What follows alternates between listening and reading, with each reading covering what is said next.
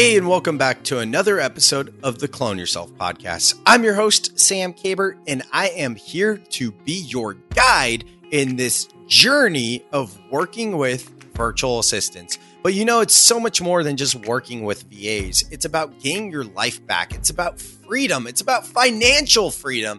It's about working on your business and not in your business. If you feel like you are stuck in the mundane tasks and being a slave to your business, then you are in the right place, my friends, because I am here to teach you how to work less and make more. You know, I think there are two main reasons why people want to work less. It's either to grow your business because you're currently working in your business and you can't grow it. You're doing admin type tasks and things like that. Or it's to get your time back so you can live your life, whether it mean travel or time with friends, family, any sports, eating right, or because you're not having quick meals and working out and things like that. There are two reasons why you want to work less: to grow it or to live your life. Which, speaking of living your life, I'm not sure if you know this, but I do have a podcast called Soul Seeker. In this podcast, I talk about soul life balance rather than work life balance. If this resonates and you're into mindfulness, meditation, and living your best life, then check out the Soul Seeker podcast. Which, by the way, before we get started with this episode, I want to remind you that if you have not listened to the first 15 episodes of the Clone Yourself podcast, that podcast you're listening to right now, then stop listening and go back and listen to those. Those are the most important podcasts of this entire show because in them, I teach you step by step in a sequential format how to grow your business while working less by scaling with virtual assistants. I'm talking the exact step-by-step process I have used to work less than 4 hours a day while increasing my sales year over year. So if you have not listened to those, go back and check them out. Which, by the way, I was recently named to the Silicon Valley's 40 under 40 list at the age of 31 as well. Not to brag, but part of the reason is I've built out a personal brand and it's gotten me to stand out. I've only been able to have 9 podcasts I've produced, 3 of my own, write 3 books in a year and a couple of YouTube shows because I work with virtual assistants and I have cloned myself. So make sure you check out those episodes, or, you know, you just want more and you need some hand holding. Then also, in case you don't know, I have a mastermind where we have group coaching, teaching entrepreneurs how to do this whole thing of working less and making more. The whole idea is to scale the business, let it run itself, create standard operating procedures, get VAs on board so that you can live your life. So if you're interested in that, go to cloneyourselfu.com and click work with me, and you can find all the various ways to work with me. Now, with all of that said, let's go ahead and talk about today's episode.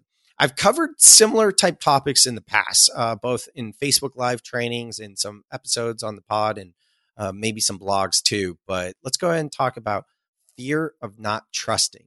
So many people have the biggest, I'd say, fear of working with virtual assistants is letting go.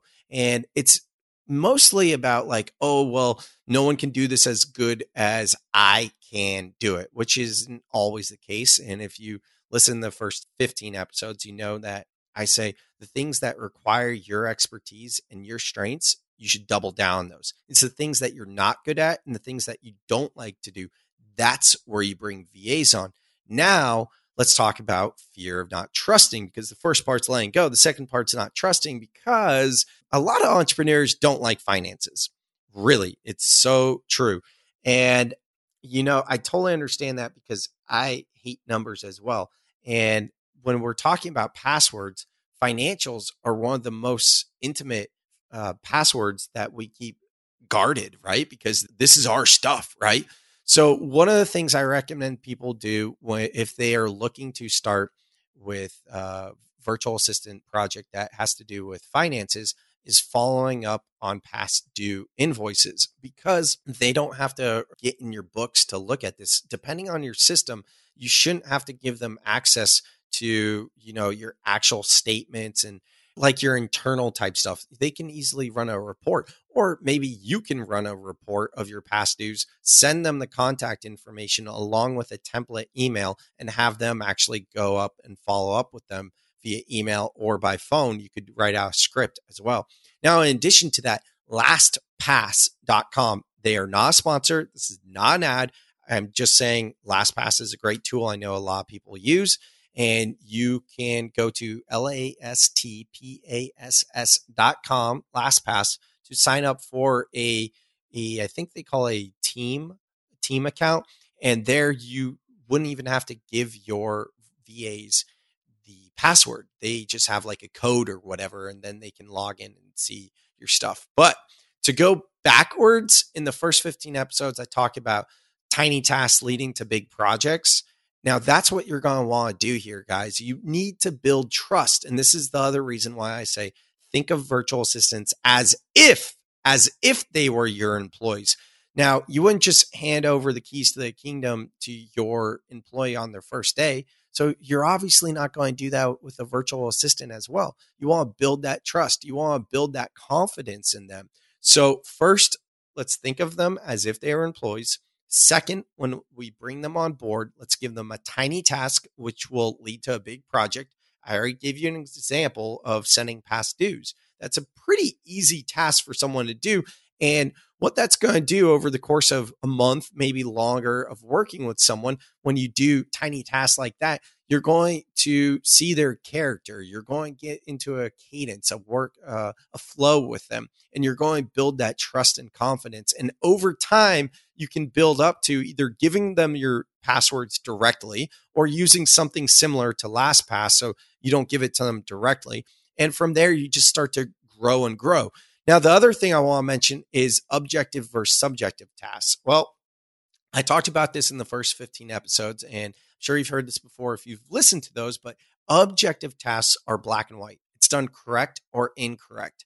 While subjective tasks, there's room for interpretation, and it has what I call artfulness. So to get started, fully trusting to give something over to your virtual assistant, the keys are to do a tiny task that leads to a big project and make sure it's an objective task. So start with something small that you can course correct if they don't do it correctly.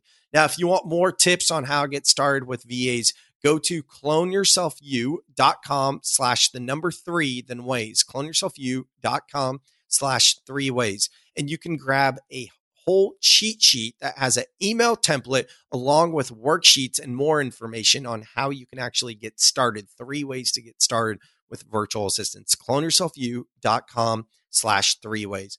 But the truth is, guys, yeah, I totally get letting go. I totally get not trusting. And there's no way to overcome it than switching your mindset and starting slow. Start small. You don't have to go all in at once. And I don't think you should go all in at once, whether it's working out, that's not good. You're going to hurt yourself, whether it's hiring a new employee or a virtual assistant or pretty much anything in life.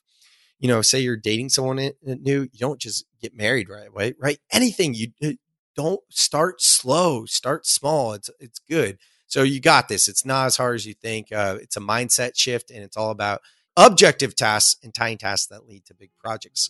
So that's all I have for you this time.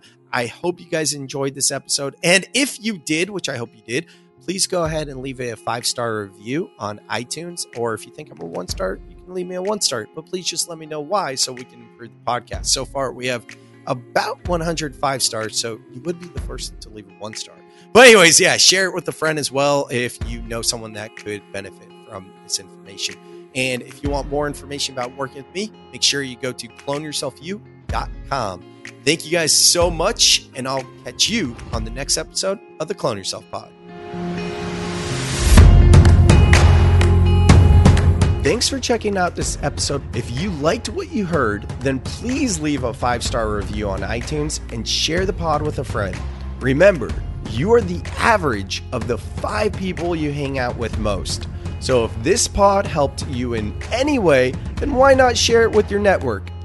Till next time, my friends. Thanks so much for listening.